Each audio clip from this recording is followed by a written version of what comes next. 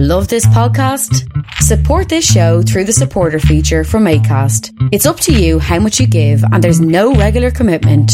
Just hit the link in the show description to support now. Millions of people have lost weight with personalized plans from Noom. Like Evan, who can't stand salads and still lost 50 pounds. Salads generally for most people are the easy button, right? For me, that wasn't an option. I never really was a salad guy. That's just not who I am. But Noom worked for me. Get your personalized plan today at Noom.com. Real Noom user compensated to provide their story. In 4 weeks, the typical Noom user can expect to lose 1 to 2 pounds per week. Individual results may vary.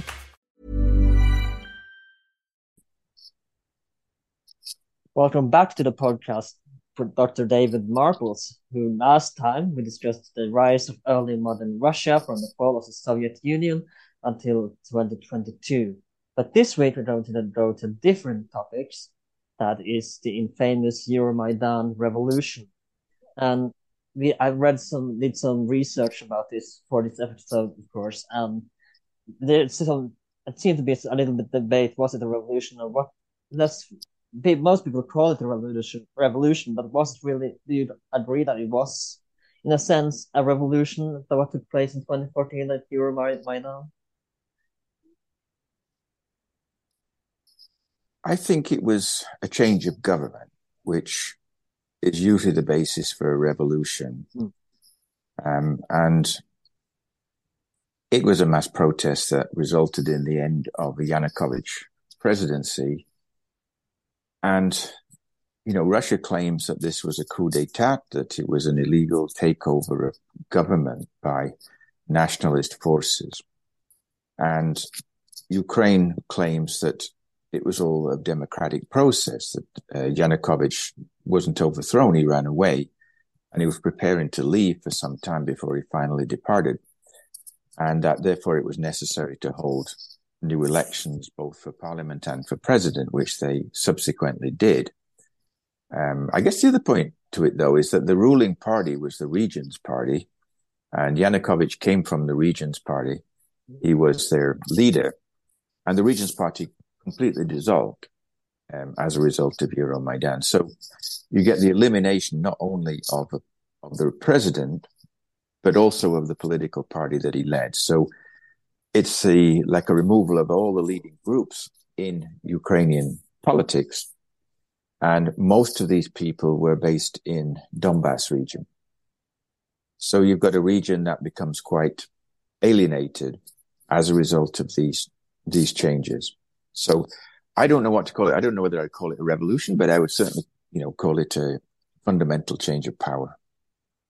So let's begin with before we go briefly into from the Orange Revolution until the Euromaidan Revolution. But this wasn't the first revolution that took place on the Euromaidan, because of course you had, as I mentioned, the Orange Revolution in 2004. But what would be the difference this time from the Orange Revolution and the 2014 Euromaidan Revolution? I'm gonna have to forgive me for calling it the revolution, but for the lack of better words, the Euromaidan. What would be the difference? Well, the Orange Revolution took place during a election for president, a presidential campaign, in which there were two main candidates that came forward. They were very familiar to each other. They'd been at the forefront of Ukrainian politics for a few years before that, Yanukovych for much longer, but Yushchenko at least from the late 1990s. And it was quite clear, I think, that Yanukovych was the chosen candidate, not only of President Kuchma, who'd been there for 2 terms, but also of President Putin in Moscow. There were campaigns in Moscow in support of Yanukovych, and probably some funding as well came from Russia. So he did appear to be Russia's candidate and also Kuchma's candidate. And Kuchma was regarded by 2004 as a corrupt president, someone who had removed some political opponents, particularly in the media, by devious means. And I think many Ukrainians were hoping for some kind of change. And Yushchenko came forward as a former National Bank chairman, head of the Our Ukraine or Nasha Ukraina party, and with a clear pro-European direction. And it was the first real contest, I think, where you had two completely different goals of the presidential candidates.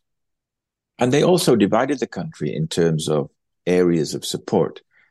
It's clear that Yushchenko had the support of Western Ukraine, and probably further to the east of that, all the way to Kiev, whereas Yanukovych's base was in eastern Ukraine, particularly Donetsk, but not only Donetsk, and Crimea.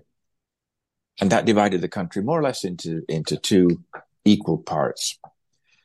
And when the votes came in, they came in for the first round, and Yushchenko and Yanukovych were ahead. They went into a second round. And in that second round, again, they were fairly even, but Yushchenko was quite clearly ahead until a mass bunch of votes came in from the Donbass region, which put Yanukovych in the lead. And many people felt that these votes coming in from the east were delayed, but also they were much inflated. In fact, there were more votes than there were voters coming in from the Donbass, which was, I mean, you don't even get 90% of people in an election normally voting. That's quite unusual in Europe. And in this case, you were getting like 120% in the Donbass. And as a result of that, there were protests in which the sides divided, and the Ukrainian side wore orange. The Yushchenko side wore orange scarves and orange ribbons. And the Yanukovych supporters wore blue and yellow, the Ukrainian state flag colors. And it created a period of mass protest, particularly in Maidan, that went on for a couple of weeks. And you had a tent city, you had concerts taking place. It was all fairly benign, other than the politics themselves. But at some point, Yushchenko had a meeting with security officials, and his face began to come out in terrible swellings, almost changing his appearance completely. And he had to go to Vienna for hospital treatment in the middle of this, and probably almost killed him. So there was this kind of devious undercurrent to that period of the election. But ultimately, the second round of the election was rerun. And this time, Yushchenko had a clear majority and defeated Yanukovych. And so then you got a kind of orange government coming into power. So you could say that there was no real change of government in that period. Kuchma was not arrested. He was treated quite well. Even Yanukovych ultimately came back as prime minister as the forces began to change between president and parliament. And the original prime minister, Yulia Tymoshenko, who was a close ally of Yushchenko in the Orange Revolution, became his enemy. They were bickering all the time and never really got along. So ultimately, Yanukovych came back as prime minister not long into the Yushchenko presidency. So you could say not that much change. Whereas I think Euromaidan was a different reason. It was because Yanukovych decided not to sign an association agreement with the European Union, which he promised to do. And it was due to be signed in Vilnius in November 2013. And he decided instead to accept a large loan from Vladimir Putin, and it issued the prospect of Ukraine joining the Russian-led Eurasian Economic Union. And that initiated a protest in Maidan in November 2013. And it was specifically over this one issue of Ukraine refusing to sign the union agreement. But that Euromaidan went through several different phases. The first phase, I would say, was mainly student-led, peaceful, and for one specific purpose. But on the night of November 30th, as the demonstrators gradually began to clear the square, the government, Yanukovych presumably, sent in riot police to disperse the protesters in a very violent manner. And that inspired protesters to actually go back to the square on December the 1st with a much larger protest, which clearly was intended to end the corruption in Ukraine and end this kind of brutality that was taking place and bring in a much more democratic society. There were many groups involved at different points, and I think on December the 1st it still remained peaceful, but ultimately you would get barricades put up, political groups began to join in, and the people who were demonstrating became a different sort of sector of society. They became sort of not students, but people in the 30s and 40s, people who actually took place in the Orange Revolution, and let's say more politically committed people. There were no obvious leaders, but you did start to get political elements coming into the square. And Yanukovych's tactics became much harsher, using the police for fairly violent tactics against the demonstrators, who ultimately began to respond in the same kind of manner, throwing Molotov cocktails. And I would say by February, more politicized, some right-wing groups like Pravy Sector joining in, much more international interest. You would say many from European countries and even from the United States offered support to the demonstrators by early 2014. So you got this, kind of mix of people, but ultimately you were not getting any more about 50,000 people in the square. You were getting 10 times that many at peak periods. And this was something the government had no control over. There's no way to disperse it. It just simply didn't have the forces to do that. So I think that's the difference between the two. Basically, the Orange Revolution, you could say, was much smaller by comparison. And the Orange Revolution, incidentally, was the second major protest in Maidan, because in 1990, there'd been a massive student protest that ultimately got rid of the Prime Minister of Ukraine, Vitaly Masol. And that was called the Granite Revolution because it took place on the granite, on the concrete. So the three of them are lined up so that Euromaidan is actually known as the third Maidan, and the Orange Revolution as the second Maidan. They're getting bigger in size. So let's begin with what's really started the Euromaidan revolution, because as far as I understand, it began with a Facebook post that said, "Come to Euromaidan to protest the government," and just pushing a like button on this post, it doesn't help. Doesn't count. You have to be there. And it kind of went viral in Kyiv and in Ukraine, at least in Kyiv, as far as I understand. Yeah, I think you could call it the first real social media protest, or large social media protest in Ukraine, because it did begin by a Facebook post. And this had not been the case with the Orange Revolution, which was really pre-social media, right? 2004 was pre-Facebook. It just started by then, so it wasn't or maybe just started. Yeah.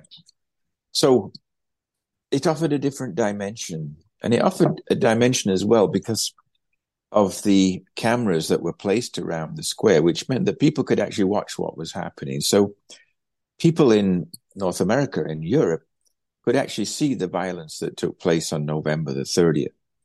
And this created a new dimension to protest, where you could get people together, if you like, a flash mob, where people suddenly gather and it's unpredictable. The authorities can't prepare for it in any meaningful way. They suddenly have to face this situation where there's 75,000 people out that you hadn't anticipated. And I think that's why it's taking on a new dimension. And you have a very corrupt government in power that is, you might even call it a gangster regime. And although Ukraine had around the time when the supposed journalist disappeared as well, that in front later that it kind of was, I don't remember if it was Yanushchenko who ordered a murder on him, that there was some tapes surrounding the Oh recording? no, that was actually back in 2000. That was the murder of Gongadze in 2000. Presumably on some kind of orders from the president. I mean, tapes were found that inculpate the president, or at least him saying, "Can someone, sort of get rid of this person? He's really annoying me." And then it was not exactly telling people to kill him, but saying it would be better if he was removed. But this came to light during the Euromaidan revolution, right? The whole scandal. Yeah, well, it came to light before then, but the fact was it had never really been resolved. No one had been brought to justice for that. I mean, the factor I would say in the Euromaidan was the arrest of Yulia Tymoshenko by the Yanukovych regime, and she was blamed for negotiating an energy deal with Moscow, which made many Ukrainians pay higher prices for oil and gas. And Yanukovych put her in jail, and that was the obvious problem as far as the Europeans were concerned in Ukraine. This was an illegal, politically motivated arrest of a very prominent opposition politician. The fact is that Yulia Tymoshenko was not, I think, the main reason why Euromaidan took place. For most of the protesters, they had bigger motives. Their motives were the corruption of the regime and its proximity to Russia, the fact that it was really close to Putin and moving in the direction of the Eurasian Economic Community, which appeared to take Ukraine away from Europe and towards Russia. And this was the direction that Ukraine had voted against in 2004, and now it seemed to have come back again. So I think that they were probably the major factors.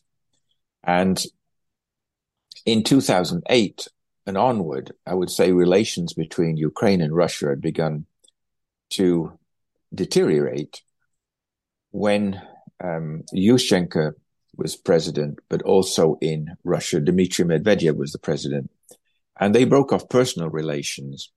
And Ukraine was very concerned about the war that broke out in Georgia shortly after Georgia declared its wish to join NATO in a membership action plan, of which Ukraine was also an invitee. Ukraine was invited to join the same plan. And ultimately, that ended in a short war between Georgia and Russia and the occupation of major cities of Georgia. So already you could see a rise in tension. And then in 2012, mass protests in Russia against Putin coming back once again for a third term in office that were suppressed. And this occurred, right before the protests in the Maidan. So Russia was clearly going a more hardline direction. And Yanukovych seemed to be moving closer to Russia. So I think these are all factors in why the Euromaidan developed.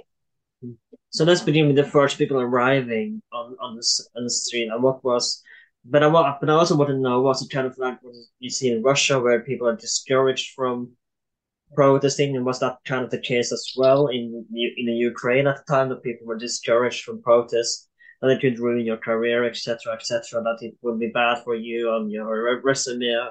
Was that kind of what do you see in Russia? It's especially today, but was that kind of the case in Ukraine as well?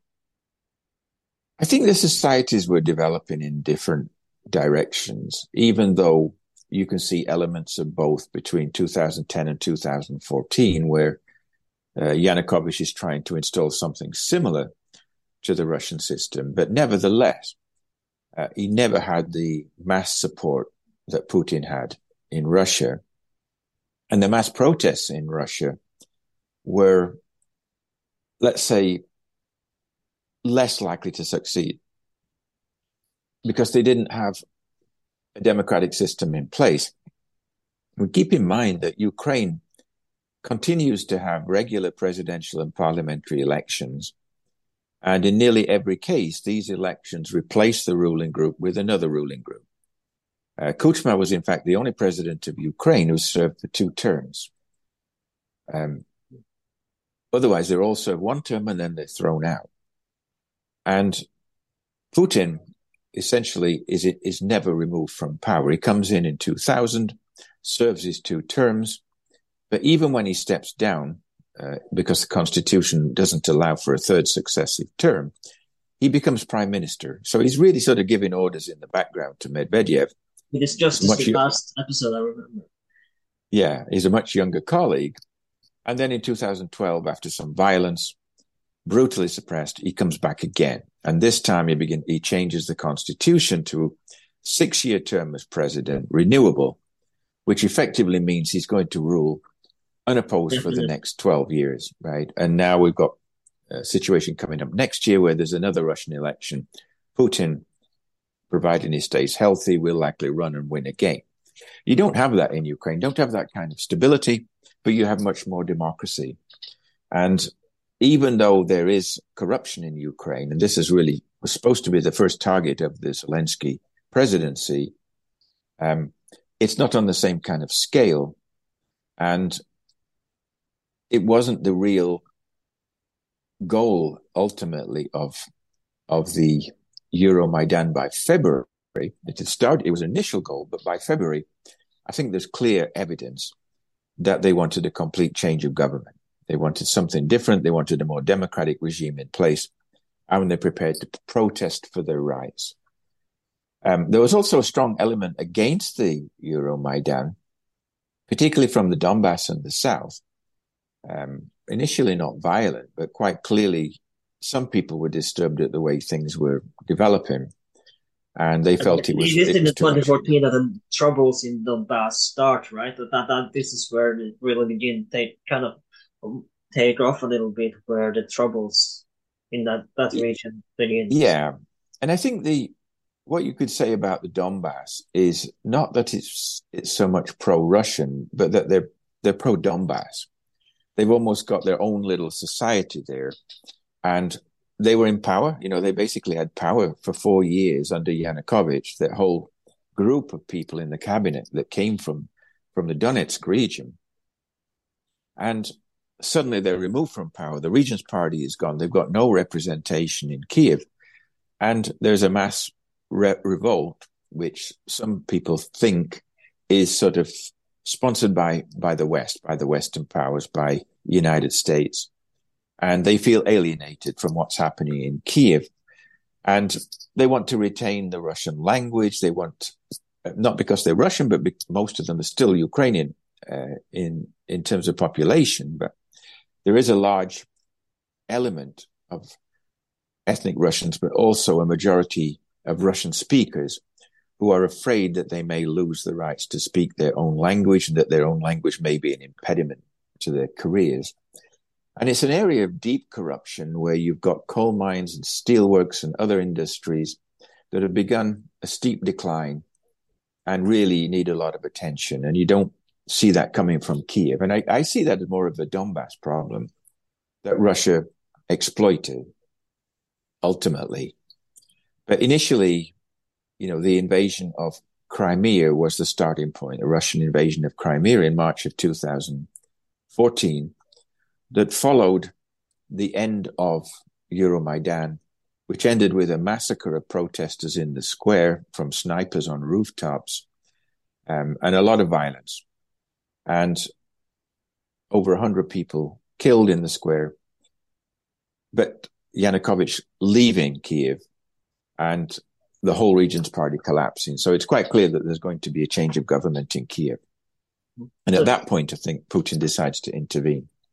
So do forgive me for derailing a little bit, but I feel like I also had to understand the situation in Ukraine as a whole as well in order to understand what's going on on the Euromaidan. So let's talk about because there is a society as well that develops in Euromaidan when the people begin to protest. So let's talk about the first 2 weeks of protests and how, because I was mentioning it, beginning rather peacefully, but more and more people, not just from in the Kiev, but people from outside of Kiev as well, begin to join in on the protests. Yeah, and also at the same time, you see changes of government in Western Ukraine, where these fairly corrupt regimes installed by Yanukovych are removed by the population in places like Lviv and Ternopil and others. in Western Ukraine, they began to change the local governments so that they're much more pro-Western, pro-European. And many of the Western Ukrainians come to Kiev to take part in Euromaidan. At the same time, Yanukovych is bringing in, I don't know how to describe these people, but sort of hooligan types, soccer supporters, people like that, coming in, given some funds to break up the demonstrations, to help break up the demonstrations, attack people in the streets, intimidate people generally, along with these riot police or Berkut, most of whom also come from the eastern part of Ukraine. So it's like two different sectors of society with diametrically opposed goals.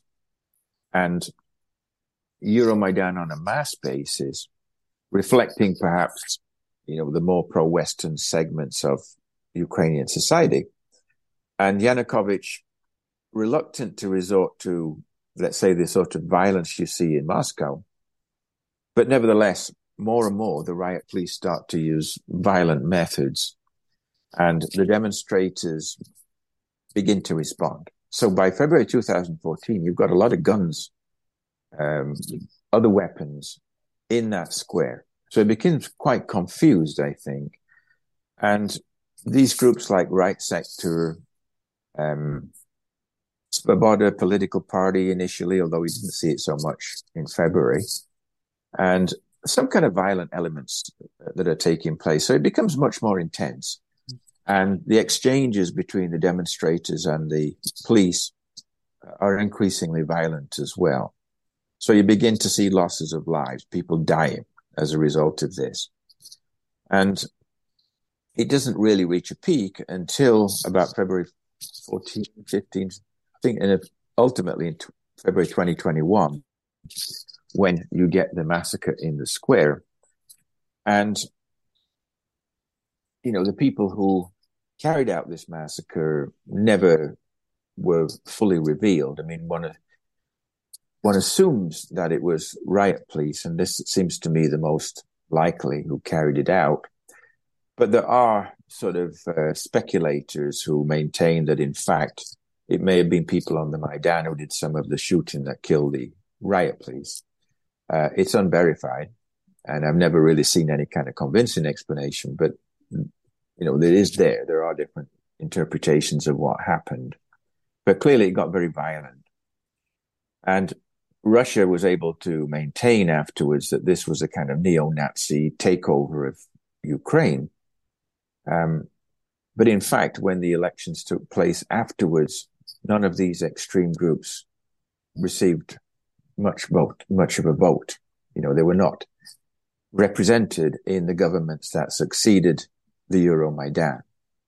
So if they were there, it was a temporary phenomenon. That was part of the violence that took place. And then the government obviously took over. And Ukraine, I wouldn't say became peaceful, but you did have a more stable situation after the removal of Yanukovych than you had before. So let us talk about, because we have to remember this is winter, early winter, and during winter time, this will take place from November to February. It's, especially in Ukraine at that time, it's not warm. It's not Florida. It's not 30 or 40 degrees. It's freezing. So imagine the cold that must have gone through the students, and also parents that would later join in during the protest that stayed there day after day and protesting to try to throw out the government. It can't have been easy. That's true, and this is why you see so many fires, I think, in the square. Construction of I don't know how to describe it now, but almost like little pyramids that, you had fires taking place, that tires were burning. You had tents there that had been there for some time. There were people cooking facilities. People were treating people who were injured. It was almost like a mini city that you had on the square. But also, I think, the violence that was taking place did discourage some people from staying there at the same time. Some people may have gone home at night and come back the next day, but not enough that the government forces the Berkut could ever take over the square. You know, it was always guarded, and it was always kind of protective barriers that were there. So clearly, the government was not able to remove them. And I think overall, it's a big factor, the fact that it was winter. If it had been the summer, the numbers probably would have been even larger, and maybe the violence would have been less.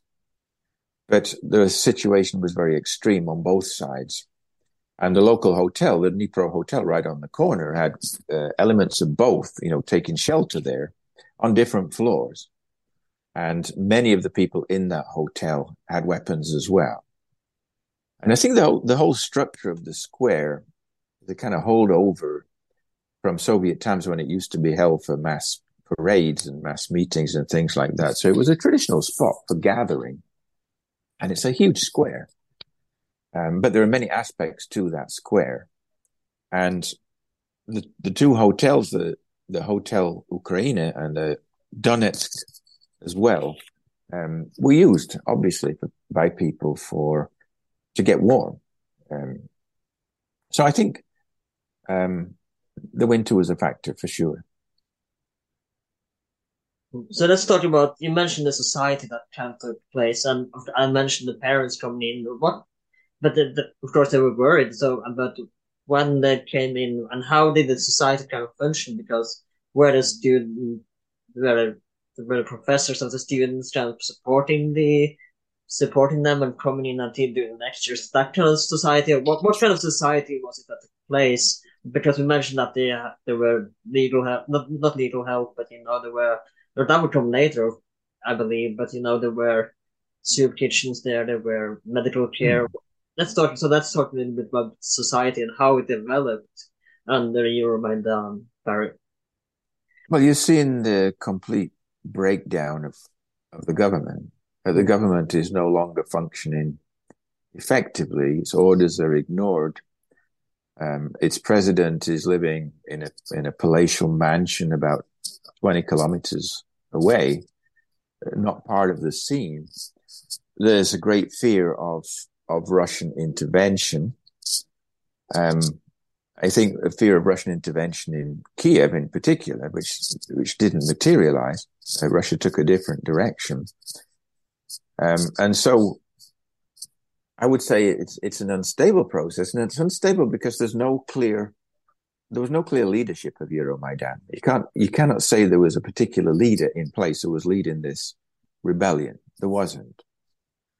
Whereas in the Orange Revolution, you have Yushchenko and Tymoshenko as defined leaders, if you like, of that uprising. This time you don't.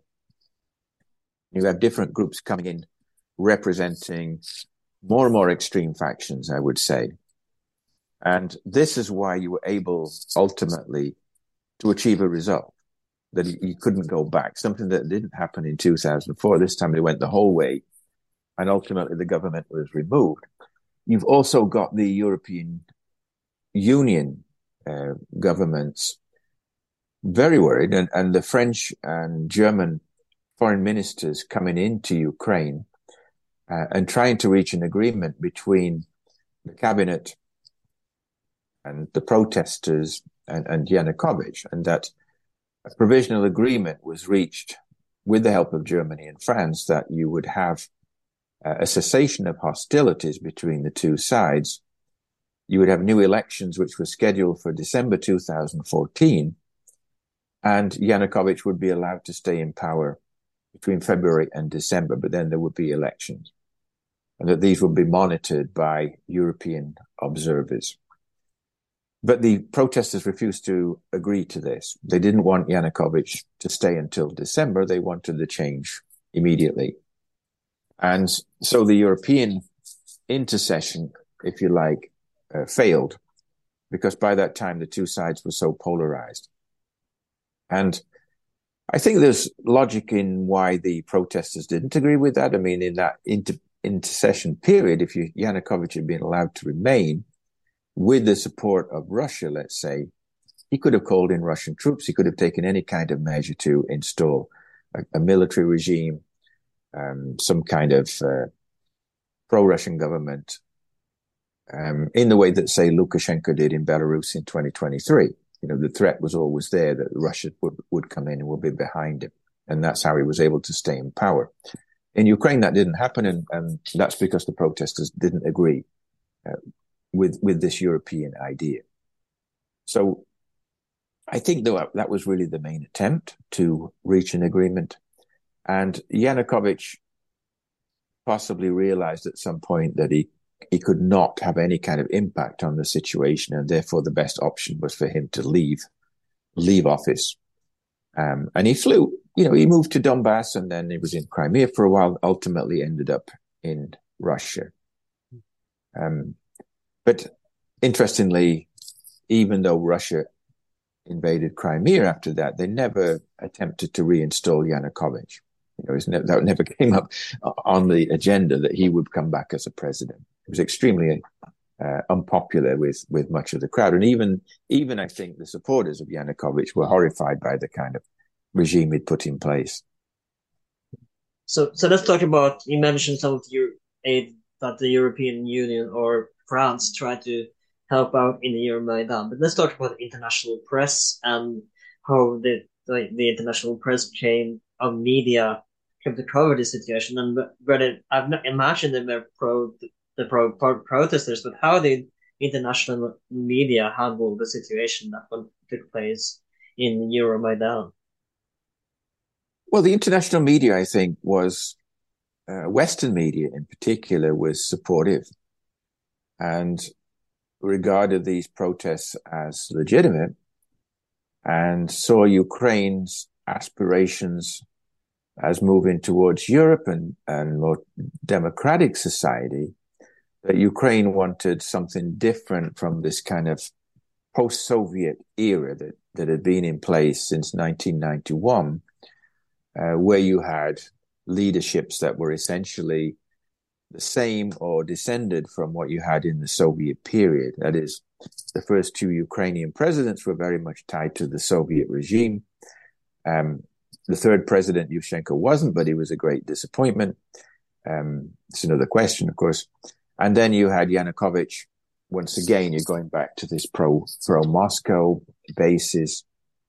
And I think Western Europe was sympathetic, but at the same time, it was nervous about the violence and how far it would go, and that Ukraine wouldn't descend into some kind of civil war situation, which would cause chaos. I think the view was that Ukraine was part of the the European Partnership Project, and that had aspirations to become associate member and ultimately full member of the European Union, and that should be supported, that most people in Ukraine would support that.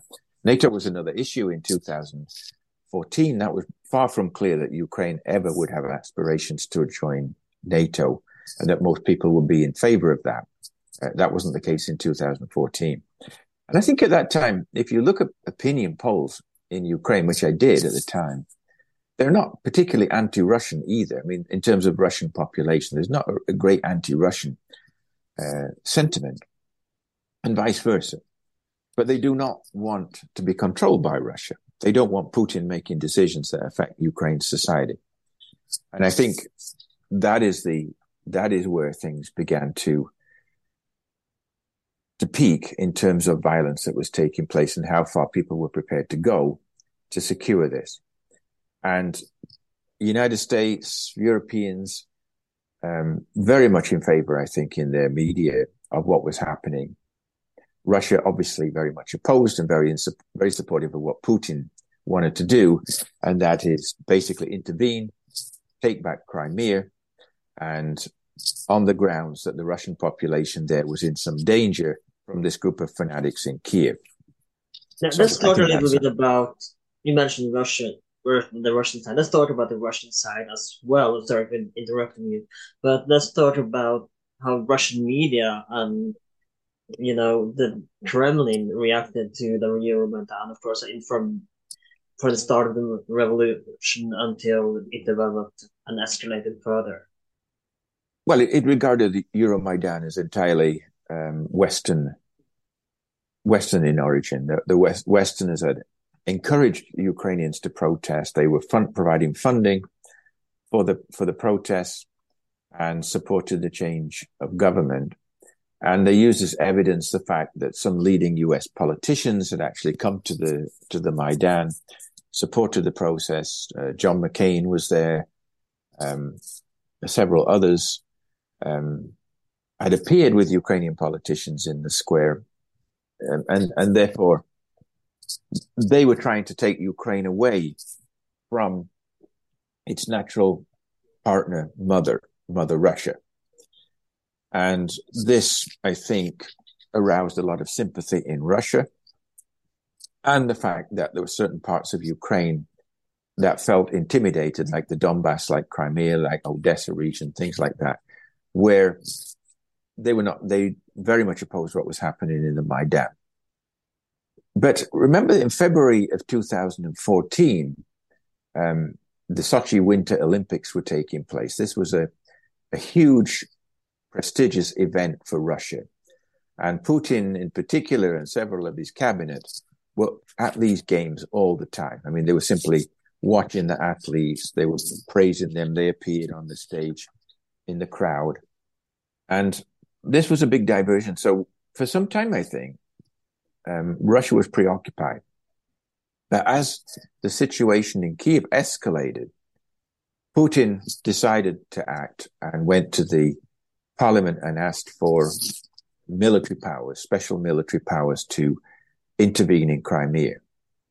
And the Crimean situation had never been very stable anyway in Ukraine. And you had this agreement from 1997 and later 2010, where you had two bases of the Russian Black Sea Fleet in Sevastopol, the largest port there, and the traditional home of the Black Sea Fleet. 83% of that fleet was Russian fleet, and only a small part was the Ukrainian fleet. So they were already there at the bases. So the potential for an invasion was always in the background. And it was not the first case where you had a plan to invade Crimea. There's evidence that plans were elaborated back in 2008 when the war took place in Georgia. There was also a plan to invade Crimea that was never put into operation. So now it could be put into operation in 2014, and it just took place very quickly. The Ukrainians were in no way prepared for this. The population had a majority of ethnic Russians, and that wasn't the case for anywhere else in Ukraine. So, and also by taking Crimea, Putin gained a lot of popularity because the sentiment in Russia about Crimea was always that this belongs to us. It was taken away by some ridiculous means in 1954. And then in 1991, when the Soviet Union collapsed, it just became a part of Ukraine. But it was never intended to be that way. And the population had never wanted that. So this was a vulnerable area of Ukraine. And Russia decided that this would be the time to intervene. And having done that so successfully, then why not try the same thing in the eastern part of Ukraine and see if the population there will respond if Russia provokes changes of local governments, small uprisings, etc. Even when we're on a budget, we still deserve nice things. Quince is a place to scoop up stunning high-end goods for 50 to 80% less than similar brands. They have buttery soft cashmere sweaters starting at $50, luxurious Italian leather bags, and so much more. Plus, Quince only works with factories that use safe, ethical, and responsible manufacturing. Get the high-end goods you'll love without the high price tag with Quince. Go to quince.com/style for free shipping and 365-day returns. In the major cities of eastern Ukraine, Kharkiv, Luhansk, Donetsk, Dnipropetrovsk, as it was called then, these major cities, and see what will happen. And it was only really, I think, in Luhansk that you got a clear move in favor of a pro-Russian government. All the other cities rejected it. But in Donetsk, ultimately, you got a group of hardliners that managed to take over, and a referendum then took place that declared them independent regimes called Donetsk People's Republic, Luhansk People's Republic, that continued to be ruled by these local elements. But a war then breaking out as Ukraine tried to regain them in 2014. Now, I do think we're running out of time, unfortunately, but let's talk about the end. So let's talk about the end of the Euromaidan and how the violence escalated, and Lukashenko running away from the parliament, and how he was caught at the airport as well and was fleeing, wasn't he? Yeah, he was seen at the airport, and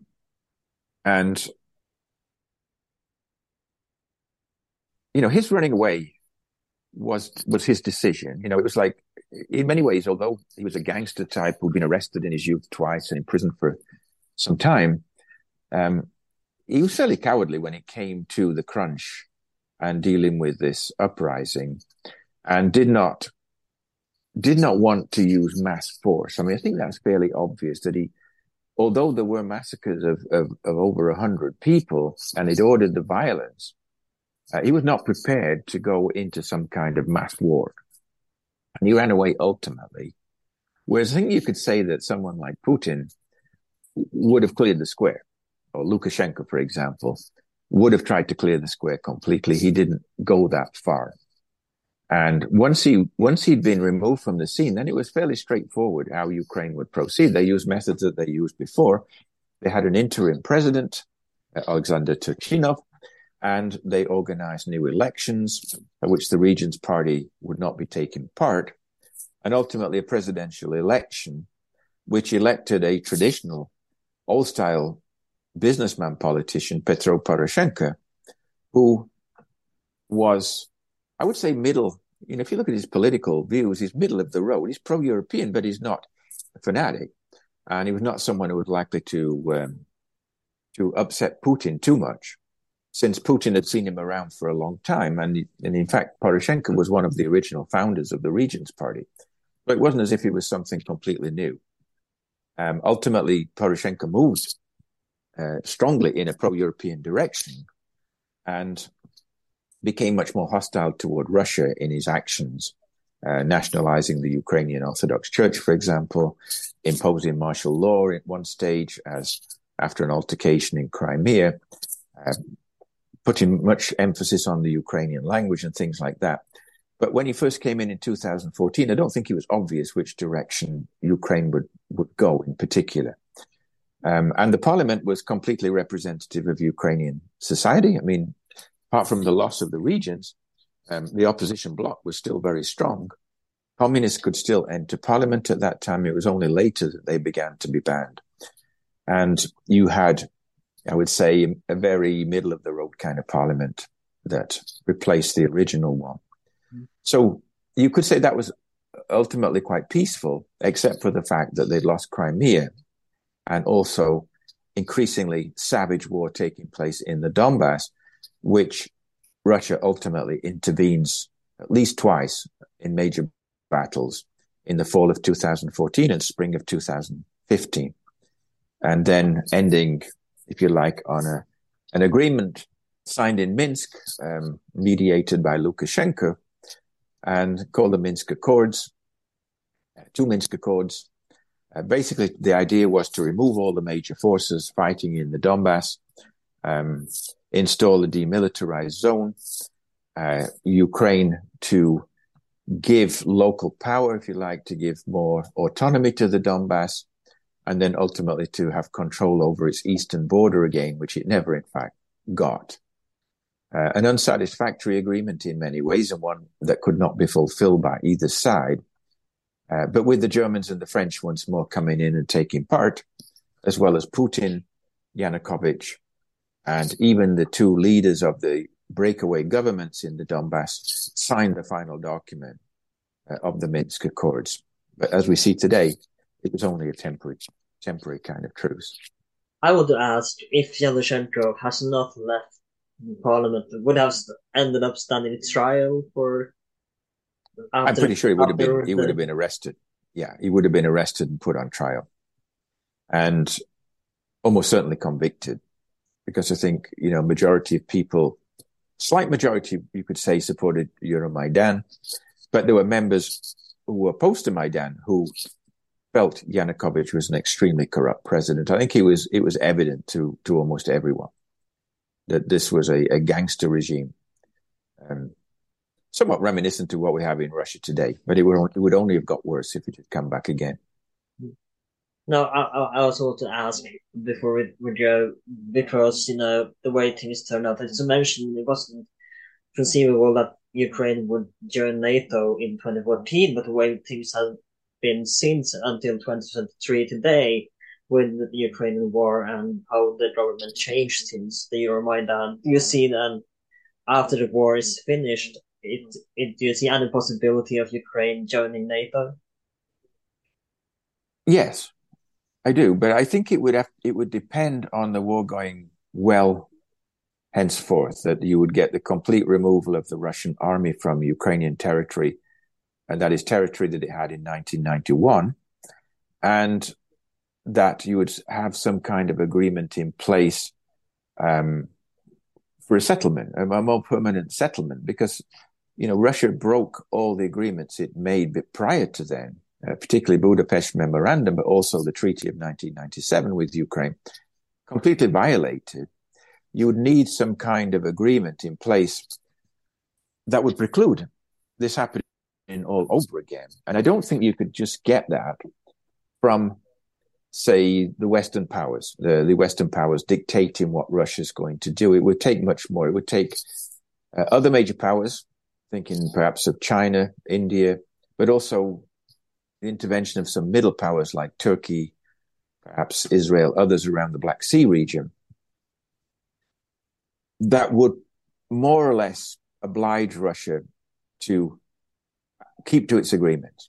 And it may require the removal of the complete group that's in power in Moscow now, this whole Security Council behind Putin, where I think if Putin himself died tomorrow, the situation wouldn't change, because some of the others would have equally extreme views and want to propagate the war in the future. But I don't think the Russian regime will last forever. I think it's a short-term thing, as the Wagner uprising showed how weak it really is. And ultimately a defeat of the Russian army in the field. If you don't have that, if you have the war dragging on and on and on and on, then Ukraine can't possibly join NATO anytime in the near future, because you've got to have a more stable situation with clear boundaries of where Ukraine begins and ends. So, do you think we'll see a turning point this year in the ongoing war? I wouldn't think so this year, but I think probably next year you could. If Ukraine continues to get the sort of weapons it needs, particularly in the air. Because right now, Ukraine is still very susceptible to Russian missiles. It doesn't have control of its own airspace. And in order to win a war, you really need that. Because otherwise, the danger is always going to be there of further bombs and missiles attacking Ukrainian territory. I think we're going to round it up then. Thank you so much for coming back to the podcast. It's been a pleasure to talk to you again. And before we go, do you have any social media and the links that you want to put in the description that you want to share? Well, I think just overall that the commitment of the European Union to Ukraine's future and the commitment of the United States and Canada is absolutely crucial. And if there are any kind of impediments to that, which Putin is looking for, he's trying to sort of create some kind of rift within the European Union and or between European Union and the UK, because the UK is also very much on board. And you get these oddities, like Hungary and possibly Italy and even France sort of wavering at times. But I think on the whole, the unity has been quite remarkable. And the fact that Sweden and Finland have now joined NATO only strengthens this. And I think the Europeans have to encourage middle powers, powers who have not committed themselves to Ukraine's cause and to Ukraine's future, have to be brought on board as well. You need more. So I would sort of end on that note, that the more powers that can be brought in to join the European Union, UK and North America, the stronger Ukraine's case will be, the stronger Ukraine's future will be. Thank you so much again for coming on. It's been a pleasure to have you back. This has been Well That Aged Well. We are available on Instagram, Twitter, wherever you can find us. On Instagram under Well That Aged Well, on Twitter, Well That Aged Well. My name is Anand. Please like, share, and subscribe. You can find us on Spotify, Apple Podcasts, wherever you can find podcasts these days. If you are on Spotify, please consider leaving us 5 stars. If you are on Apple Podcasts or iTunes, please write a review of us. That would help us out a lot. Again, like, share, and subscribe. And I'll see you next time.